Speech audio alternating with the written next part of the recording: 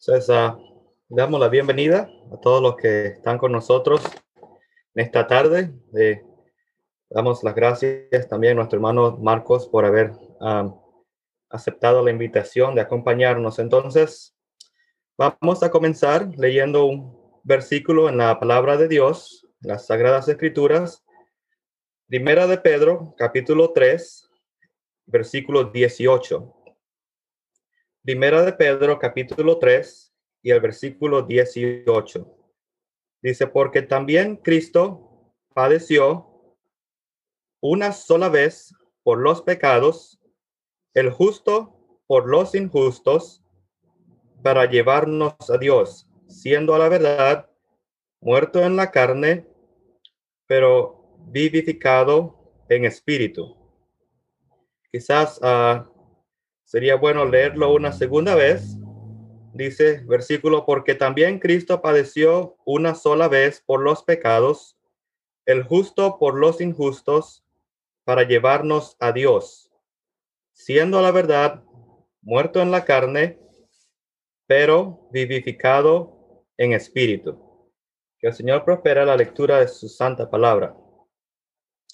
Entonces, mi mensaje hoy solamente tiene 5 preguntas que encontramos quizás en el día a día, que tienen que ver con el Evangelio, y las queremos responder usando este versículo y muchos otros versículos de la palabra de Dios que nos pueden ayudar a entender sobre, quizás un poco más sobre el Evangelio. El versículo que acabamos de leer es en cierta forma una predicación del Evangelio en sí, una pequeña ilustración de lo que es el Evangelio, lo que es la salvación. Pero aparte de eso, hay muchas personas que hoy en día tienen preguntas acerca de la salvación, acerca del Evangelio, y queremos a través de la palabra de Dios poder explicar o quizás responder esas preguntas de una manera sencilla. Algunas de las preguntas que nosotros normalmente hacemos acerca del Evangelio están relacionadas a nosotros mismos, nuestros pecados, sobre la persona del Señor Jesucristo, sobre la salvación y sobre la eternidad. Entonces queremos quizás hacer estas 5 preguntas. ¿Qué dice la Biblia acerca de nosotros? ¿Qué dice la Biblia o las Sagradas Escrituras acerca del pecado? ¿Qué dice acerca del Señor Jesucristo? ¿Y qué dice acerca de la salvación? ¿Qué dice acerca de la eternidad?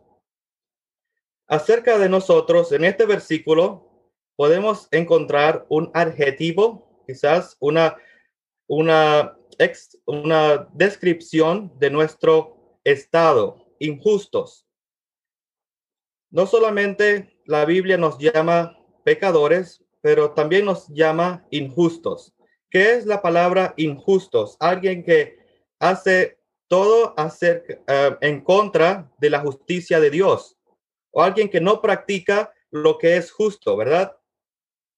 Romanos 3, versículo 10 al 12, dice que no hay quien haga lo bueno, no hay ni siquiera uno. Déjeme leerle para que usted pueda escuchar acerca de esta explicación breve de lo que es nuestra condición o lo que la Biblia nos da a entender acerca de nosotros. No hay justo ni aun uno, no hay quien entienda, no hay quien busque a Dios. Dice que todos nosotros, como dice en Isaías, se desviaron y a una se hicieron inútiles. No hay quien haga lo bueno, no hay ni siquiera uno. Si usted está buscando alguna explicación bíblica acerca de su estado o sobre quién es usted, la palabra de Dios nos dice que somos injustos, somos pecadores. La palabra de Dios también nos dice que somos impíos. Dice Romanos capítulo 5 también, dice que Cristo, cuando aún éramos débiles, a su tiempo murió por los impíos.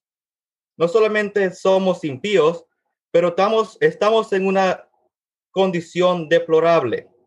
si nosotros queremos buscar una descripción más gráfica de nuestro estado delante de Dios, el profeta Isaías nos da una descripción en el capítulo 1 de su libro. Ahí dice versículo 6. Déjeme leerlo para que sea citado más bíblicamente. Dice, desde la planta del pie hasta la cabeza no hay en él cosa sana, sino herida, hinchazón y podrida llaga. No están curadas ni vendadas ni suavizadas con aceite. Entonces, si nosotros queremos entender nuestra condición delante de Dios y cuál es la explicación bíblica acerca de nosotros, la Biblia nos dice que si nos miramos al espejo, vamos a ver a alguien injusto, alguien pecador, alguien impío, en una condición deplorable. Pero usted, querido amigo, quizás me va a preguntar, ¿por qué la Biblia nos da a entender esta condición nuestra? ¿Por qué las Sagradas Escrituras o el Espíritu Santo a través de la Biblia, Dios a través de su palabra, nos da a entender que nosotros somos tan indignos, tan pecadores y tan merecedores del castigo? Todo tiene que ver a raíz de lo que la Biblia llama el pecado. Y entonces ahí va la segunda pregunta. ¿Qué dice la Biblia o qué dice la palabra de Dios acerca del pecado? Pues el pecado, como dice las Sagradas Escrituras, es cualquier injusticia que se cometa en contra de Dios. En Primera de Juan, capítulo 5, versículo 17, dice, toda injusticia es pecado. No solamente dice que es una injusticia, pero también dice que es una infracción de la ley o cualquier cosa que vaya en contra del orden divino. El pecado como palabra original tiene que ver con alguien que no llega que dice que puede, se me fue la palabra en español, miss the blank, alguien que no llega al punto perfecto, es un pecador. No solamente el pecado puede ser una injusticia que, uh, que es en contra de la ley, pero también es algo que está delante de Dios, que es hecho delante de Dios como en directa desobediencia a su palabra. Pero el pecado no solamente es una injusticia, el pecado, tristemente, es una condición humana desde el nacimiento. Y dice la palabra de Dios que nosotros nacimos en pecado. El rey David, en uno de sus salmos, dice, en pecado me concibió mi madre. Y para todos los que nosotros conocemos hoy en día, cualquier persona que nace en este planeta Tierra viene con la raíz del pecado.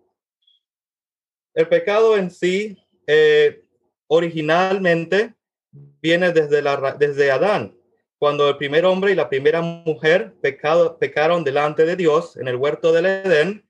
Y el pecado, dice así en Romanos 5:12, pasó a todos los hombres.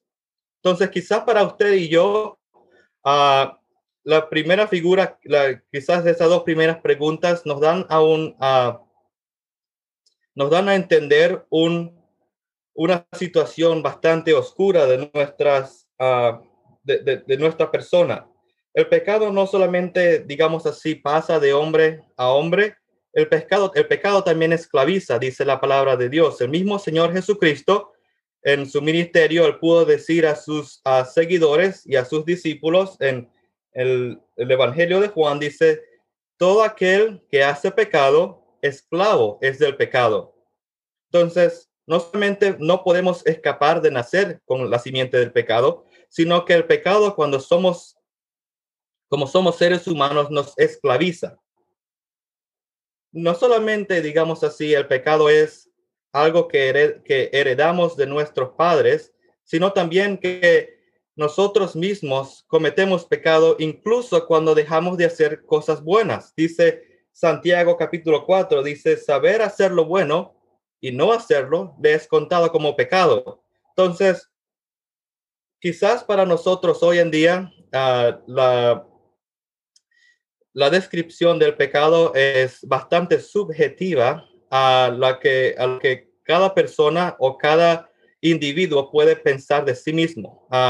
Hay leyes y quizás creencias que cada persona tiene en su propia personalidad acerca de lo que ellos creen que es el pecado, pero nosotros basamos nuestras creencias y nuestras respuestas en lo que la palabra de Dios dice. Por tanto, no solamente el pecado es algo que nosotros tenemos, el pecado también, dice la palabra de Dios, trae consecuencias, amerita un castigo, un sufrimiento y lleva a la muerte. Romanos capítulo 6, versículo 23 dice que la paga del pecado es muerte. En Ezequiel 18 dice ahí que el alma que pecare debe morir, o esta morirá. Y aquí vemos en el versículo que leímos al principio, primera de Pedro 3 y 18, que Cristo tuvo que padecer por los pecados, porque quizás para poder ser el Salvador, los pecados tenían que tener algún castigo. Pero usted me dirá, todo esto quizás son malas noticias para nosotros. No solamente saber que somos pecadores, impíos y injustos, pero también de que el pecado es nuestra naturaleza. ¿Qué dice la Biblia o qué dice la palabra de Dios acerca de una posible salida del pecado? En todo caso, ¿qué dice la palabra de Dios acerca del Salvador, del Señor Jesucristo? Entonces, si leemos en este versículo que leímos al principio, dice que Cristo padeció una sola vez por los pecados, el justo. Te dirá, bueno, eso quizás lo sabemos desde el principio, que Cristo es justo porque Él viene de Dios, es el Hijo de Dios, y no solamente podemos saber mediante su palabra que Él es justo, sino también de que es santo, inocente, sin mancha, como dice el escritor a los Hebreos. Es un varón aprobado, lo escuchamos esta mañana en el ministerio aquí. En Hechos dice fue varón aprobado por Dios. Pero no solamente eso, el mismo centurión que le vio morir, dice Mateo que pudo exclamar, ciertamente o verdaderamente era este Hijo de Dios. Entonces, si tenemos una descripción acerca de nuestro Señor Jesucristo, quien es Hijo de Dios, quien nació en Belén de una virgen, que nunca hizo pecado, nunca se halló engaño en su boca, santo, inocente, y que su mismo nombre Jesús nos da a entender que es el Salvador. Nosotros escuchamos la semana pasada de nuestro hermano Andrew Surema que es el único en que se puede hallar salvación, dice él en Hechos, ningún otro hay salvación. Entonces, ¿qué dice la Biblia acerca de la salvación? ¿Cómo podemos nosotros quizás aceptar esa oferta que Dios ha hecho mediante la persona de su Hijo, el Señor Jesucristo? La salvación, querido amigo, querida amiga, en esta tarde es por gracia. Nosotros escuchamos también la semana pasada el Evangelio de la gracia de Dios. Y sabemos muy bien que nuestras fuerzas, nuestras propias ideas, quizás nuestras propias obras no nos bastan o quizás ni siquiera llegan a completar lo que el Señor Jesucristo pudo hacer en la cruz del Calvario. Solamente por gracia hemos podido acceder a la salvación. Efesios 2, versículo 8 dice, por gracia sois salvos por medio de la fe. No solamente la salvación es por gracia, la salvación requiere confesar nuestros pecados delante de Dios. Dice el escritor a los Romanos ahí, si confesares vuestros pecados, si confesáis vuestros pecados, dice ahí, por tu boca y crees que Jesús, déjeme leerlo más. Romanos capítulo 10 dice, si confesares con tu boca que Jesús es el Señor y creyeres en tu corazón que Dios le levantó de los muertos, será salvo. La salvación requiere confesar nuestros pecados. La salvación requiere poner nuestra confianza y nuestra fe en el Señor Jesucristo. Pero la salvación también es un tema urgente. Dice en Segunda de Corintios, capítulo 6, dice ahí que ahora es el tiempo aceptable, ahora es el día de salvación. ¿Por qué le digo esto? Porque hay personas que creen hoy en día que la salvación es algo que pueden dejar para última hora, o quizás la salvación es algo que ellos pueden acceder en cualquier momento, pero la palabra de Dios nos da una advertencia acerca de este tipo de pensamiento, porque nos da a entender que la salvación es un tema urgente, es hoy el día de salvación. Pero ¿qué dice la Biblia o qué dice la palabra de Dios acerca de la eternidad? Muchas personas creen que después de la muerte todo se acaba, pero nosotros entendemos por la palabra de Dios que después de la muerte hay una eternidad que puede ser para bien, con vida eterna, o puede ser para mal, con perdición eterna.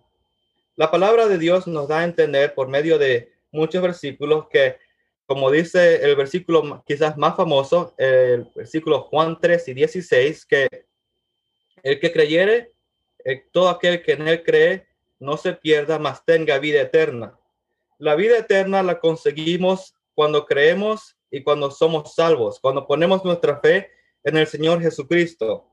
La vida eterna es el regalo de Dios, dice en Romanos 6:23. Mas la dádiva de Dios es vida eterna en Cristo Jesús, Señor nuestro. Pero también la eternidad tenemos que hacerle entender, puede ser una eternidad de perdición. Dice en Tesalonicenses, dice, ¿cuál será el fin de aquellos que no obedecen al evangelio de Dios? Le dice, los cuales sufrirán pena de eterna perdición. No solamente podemos entender por la palabra de Dios que la eternidad después de la muerte tiene dos destinos, sino que la decisión para el destino eterno de su alma se debe tomar hoy, o se debe tomar cuando está en vida. Entonces, si quiere aceptar la invitación del Evangelio, la invitación de parte del Señor Jesucristo a hacer en su santa palabra, dice que la salvación es algo que es hoy, es algo que dice la palabra de Dios. Ahora es el tiempo aceptable, ahora es el día de salvación. Entonces, en resumen, quizás las 5 preguntas que encontramos en este versículo respondidas, encontramos que somos injustos, nuestra condición, lo que la Biblia dice acerca de nosotros. Encontramos que el pecado es algo que heredamos y que con el que nacimos y con el que nosotros vivimos como naturaleza, y por lo tanto amerita un castigo que Cristo, el Salvador, el Hijo de Dios, llevó en la cruz del Calvario por nosotros. Y no solamente eso, dice la salvación, como dice el escritor allí, para llevarnos a Dios, esa salvación que encontramos por medio de la fe en el Señor Jesucristo. Y también al final dice en la última pregunta acerca de la eternidad, podemos ser salvos, tener vida eterna a través de nuestro Señor Jesucristo, a través de su obra consumada en la cruz del Calvario. Entonces, esperamos que estas preguntas y respuestas que hemos tratado de responder a través de versículos y la misma palabra del Señor en la mejor capacidad posible, puedan hacerle entender. Sé que nuestro hermano Marcos también tendrá un mensaje similar a este, puede hacerle entender que nosotros predicamos, como dice la Biblia, a Cristo y a este crucificado, porque queremos que usted entienda que la salvación de su alma es un tema urgente y es un tema que nosotros queremos hacerle entender. Dios también quiere hacerle entender que es algo urgente, es para hoy, y queremos que usted pueda entender a través de su palabra su condición actual delante de Dios como pecador y quién es la persona que puede salvarle, el Señor Jesucristo. Esperamos pues que pueda entender estas verdades a través de la palabra de Dios y que el Señor le ayude en su día a día entender que la salvación es un tema urgente para hoy. Esperamos que el Señor bendiga la lectura y el mensaje de su palabra.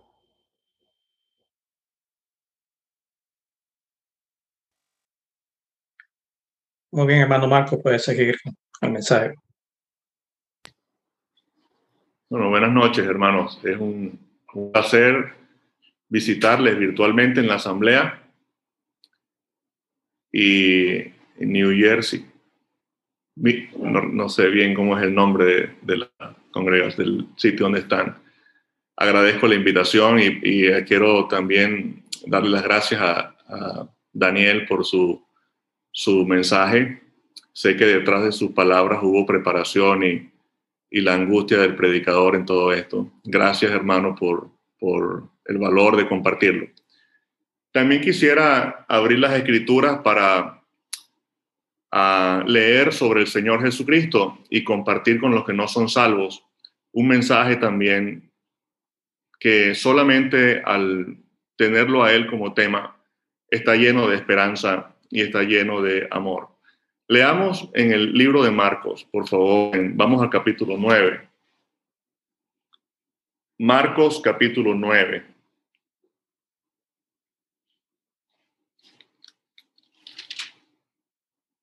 Versículo 2.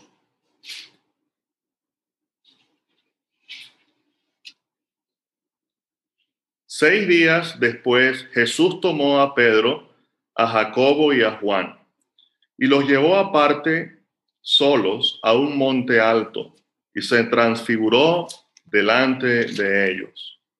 Y sus vestidos se volvieron resplandecientes, muy blancos, como la nieve, tanto que ningún lavador en la tierra los puede hacer tan blancos. Y les apareció Elías con Moisés, que hablaban con Jesús. Entonces Pedro dijo a Jesús: Maestro, bueno es para nosotros que estemos aquí y hagamos 3 enramadas, una para ti, una para Moisés y otra para Elías, porque no sabían lo que hablaban, pues estaban espantados. Entonces vino una nube que les hizo sombra, y desde la nube una voz que decía: Este es mi Hijo amado, a él oíd. Y luego, cuando miraron, no vieron más a nadie consigo, sino a Jesús solo. Y descendiendo ellos del monte, les mandó que a nadie dijesen lo que habían visto, sino cuando el Hijo del Hombre hubiese resucitado de los muertos. Y guardaron la palabra entre sí, discutiendo qué sería aquello de resucitar de los muertos. Y le preguntaron diciendo: ¿por qué dicen los escribas que es necesario que Elías venga primero? Respondiendo él les dijo: Elías a la verdad vendrá primero y restaurará todas las cosas, y como está escrito del Hijo del Hombre, que padezca mucho y sea tenido en nada. Pero os digo que Elías ya vino y le hicieron todo lo que quisieron, como está escrito de él. Y un poco más adelante, al capítulo 15 de este mismo evangelio, y el versículo 22, y le llevaron a un lugar llamado Gólgota, que traducido es lugar de la calavera. Versículo 33, cuando vino la hora sexta, hubo tinieblas sobre toda la tierra hasta la hora novena. Y a la hora novena Jesús clamó a gran voz diciendo: Eloi, Eloi, lama sabactani, que traducido es: Dios mío, ¿por qué me has desamparado? Hasta aquí esperando que el Señor bendiga su palabra. Amén. Estoy pensando, hermanos, en el día cuando el Señor Jesucristo invitó a estos discípulos a pasar un rato con Él a solas en el monte. Fue una iniciativa de Cristo. Realmente el Señor tenía un manantial de información para ellos. Ellos habían conocido al Señor por algún tiempo, no no más de 3 años. Y estaban ahí mirando a una persona que los había cautivado. Habían oído sus palabras y sus palabras lo habían llenado. Habían oído la invitación y lo habían seguido. Realmente estos hombres que estaban aquí con el Señor eran unas personas que estaban disfrutando cada día, cada momento junto al Salvador. Yo quiero animarle, si usted todavía no conoce al Señor como Salvador, yo quiero animarle a que tome un tiempo para ir a solas con Cristo. Porque realmente, si algo vale la pena en esta vida, es todo el tiempo que un hombre, una mujer, un ser humano puede pasar a solas con Cristo. Esto era algo para ellos que los marcó para toda su vida. Una invitación del Señor, una invitación amable, una invitación única. No se iba a repetir nuevamente. Era algo que había que aprovecharlo esa noche. Y ellos subieron con el Señor al monte. El Señor Jesucristo los tomó aparte. El Señor iba a mostrarles a ellos algo que no habían visto antes. Les iba a mostrar lo que Él tenía adentro de sí mismo. Mucha gente vieron de Cristo solamente su humanidad. Mucha gente vieron su sencillez.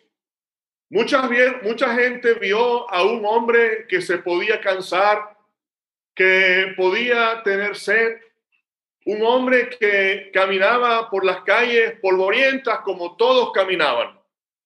Pero estos hombres pudieron ver esa noche en el monte la gloria eterna que él tenía.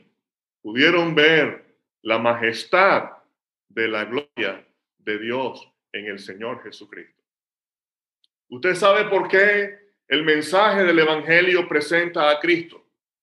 Y usted sabe por qué es que nosotros cuando predicamos a Cristo.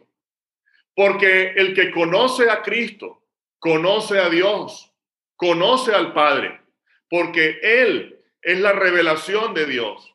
Él es el que vino para mostrarnos a Dios, para mostrarnos el mensaje de Dios, para mostrarnos la excelencia del proyecto divino que tiene con la humanidad. El único que podía ser y que es el Salvador es el Señor Jesucristo. En el plan eterno de salvación, Dios el Padre envió al Hijo y el Hijo vino y en operación del Espíritu Santo fue concebido y en la obra y poder del Espíritu Santo ejecutó esta obra.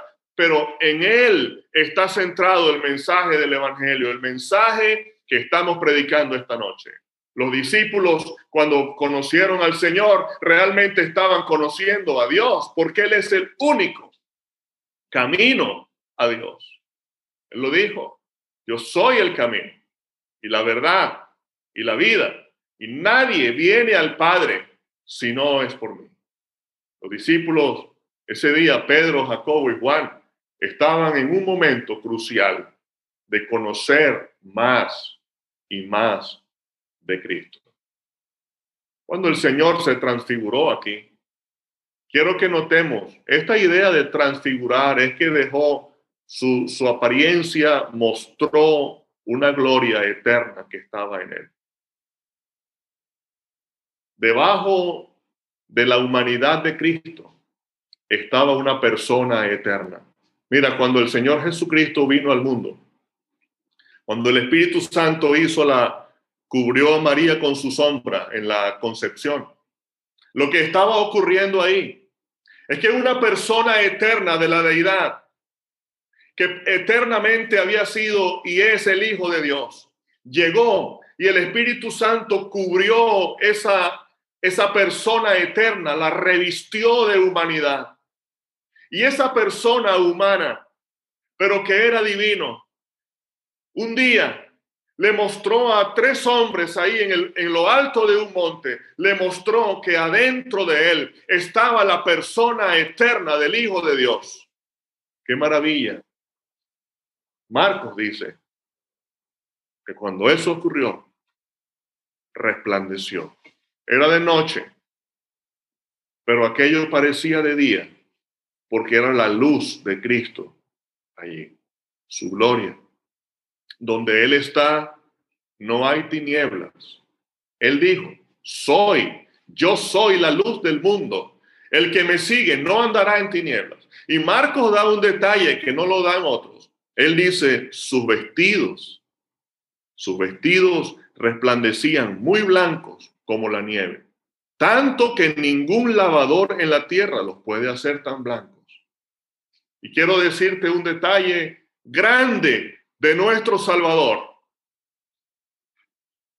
Él no tiene pecado. Él no hizo pecado.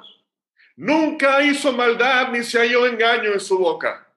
Los discípulos estaban contemplando algo impresionante. Lo que estaban viendo era una luz. Estaban viendo algo que jamás habían visto algo así. Un día Saulo de Tarso vio una luz tan brillante que él dijo, jamás había visto algo tan brillante. Ni el sol era tan brillante. Era el Señor, la persona santa, lo santo que había venido al mundo. Una persona santísima, una persona donde no había nada que limpiar. Un lavador no podía hacer eso, porque eso iba más allá del conocimiento de la limpieza. El conocimiento de limpieza que nosotros podemos tener se queda corto ante la santidad del Señor. Los discípulos tuvieron ese día una gran enseñanza de lo que era la santidad de Cristo. Es por eso que ahí en ese sitio, en esa noche, dice la palabra de Dios que una nube aparece ahí también, en medio de la conversación. Una nube que les hizo sombra, dice el versículo 7, pero la sombra no era oscura, era una sombra de cobijo, como la sombra que tenía la nube cuando el pueblo de Israel viajó. Era la sombra de la presencia de Dios. Era la gloria de Dios manifestada en ese sitio. Los discípulos estaban esa noche contemplando algo que iba a ser su tema eternamente en el cielo. Quiero mostrarles aquí un momento un Dios que puede hablar, porque ese día el Padre habló. Ese día el Señor conversaba también con Moisés y con Elías. Pero el día que el Padre habló, fue una palabra muy preciosa. Él dijo, este es mi Hijo amado, a él oíd. Quiero, estimados oyentes, que pongas tu mirada por un momento en este Hijo amado, el único, el unigénito Hijo de un único Padre, de un solo Dios, de uno que es el único Salvador, de uno que es la única forma en que usted puede encontrar el camino para llegar al Padre, la única revelación que el Padre tiene.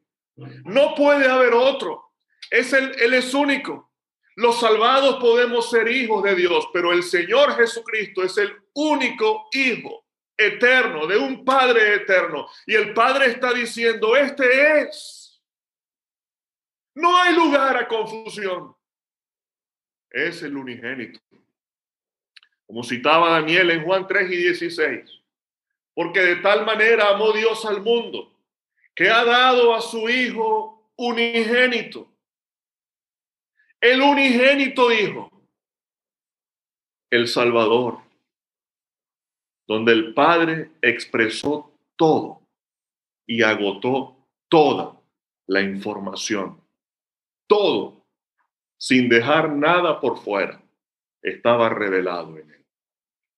Pero él era la expresión del amor divino, porque él dijo, este es mi Hijo amado. El apóstol Juan, cuando escribió su evangelio, él se refería a sí mismo como el discípulo a quien Jesús amaba. Porque Juan, como creyente, como redimido, como salvado, llegó a valorar el amor de Dios, el amor divino. Pero yo quiero ahorita también que vayamos un momento al monte de la calavera, a la cruz. Porque ahí en la cruz se derramó y se manifestó el amor de Dios. El Hijo amado colgó de la cruz por causa del amor divino para ti y para mí. Si yo puedo mirar en Marcos 9, el Hijo amado, yo quiero que tú veas en el monte Calvario que tú eres una persona amada por Dios. Había una expresión de amor eterna entre este padre y este hijo.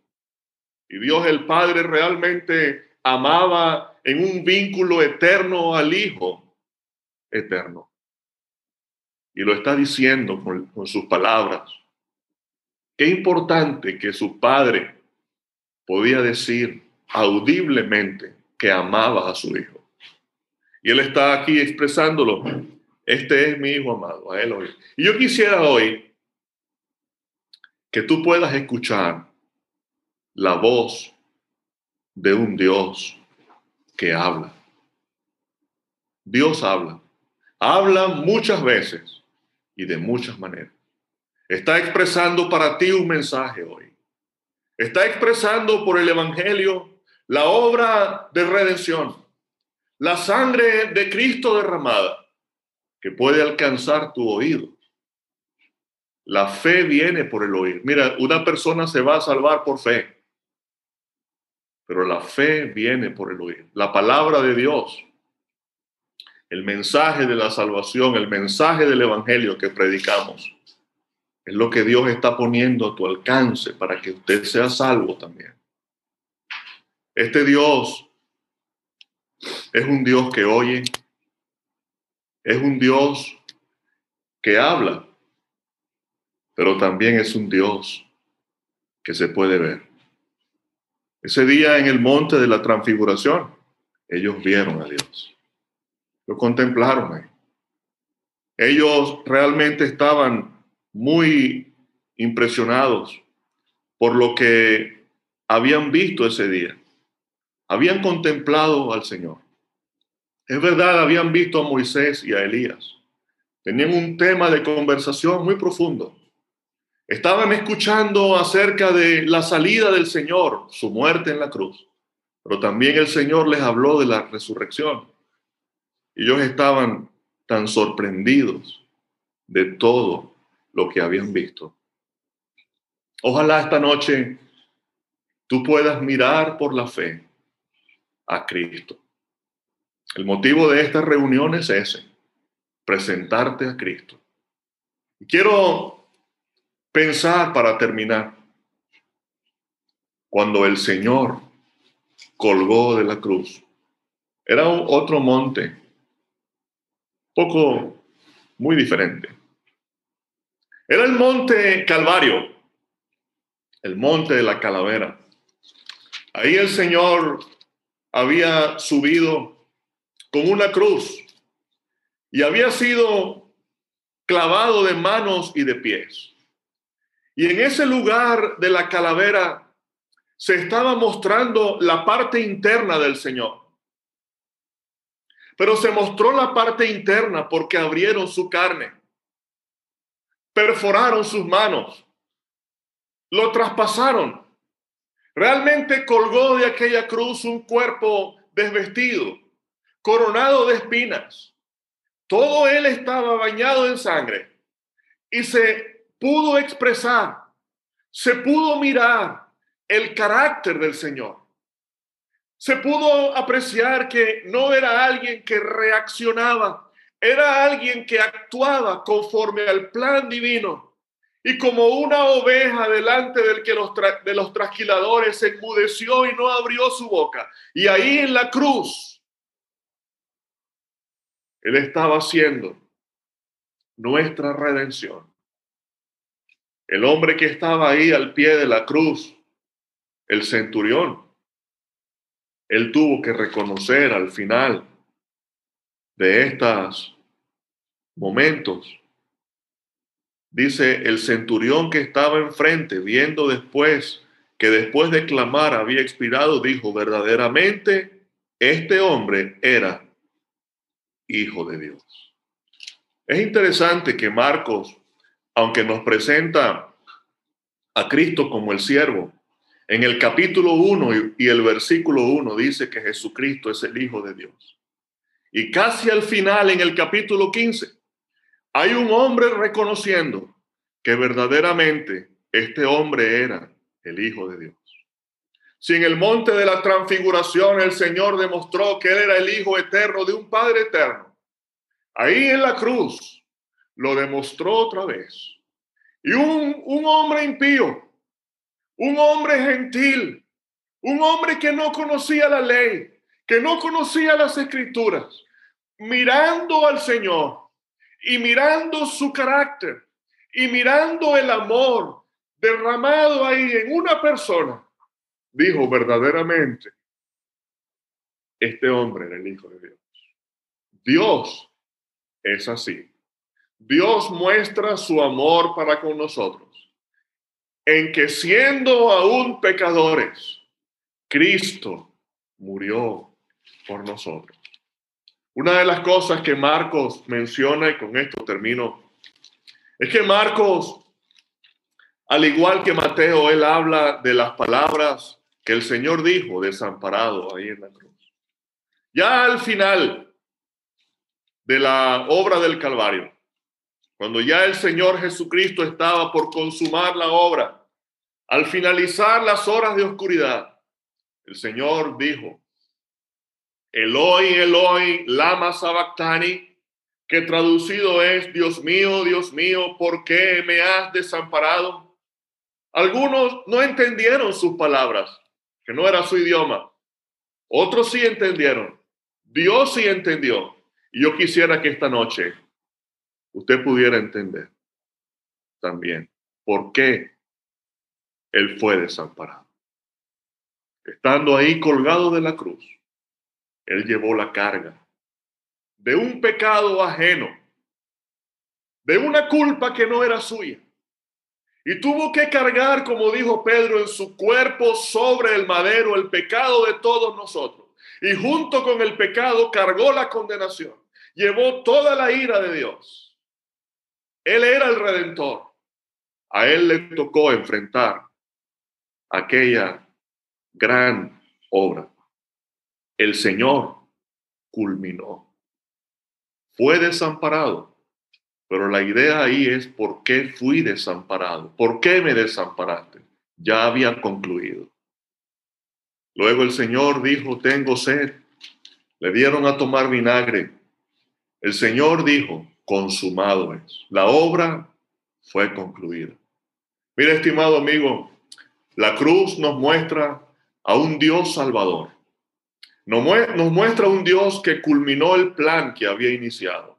La resurrección del Señor, que fue un tema de conversación en el monte de la transfiguración, realmente certificaba que esta obra fue perfecta, fue agradable al Padre. El Padre estaba plenamente satisfecho con todo lo que el Señor había hecho ese día en la cruz. Te invito a ir al monte, contemplar a Cristo, ver sus manos heridas y contemplar en este Salvador las glorias eternas que Él quiere compartir contigo y conmigo. Dios bendiga su palabra.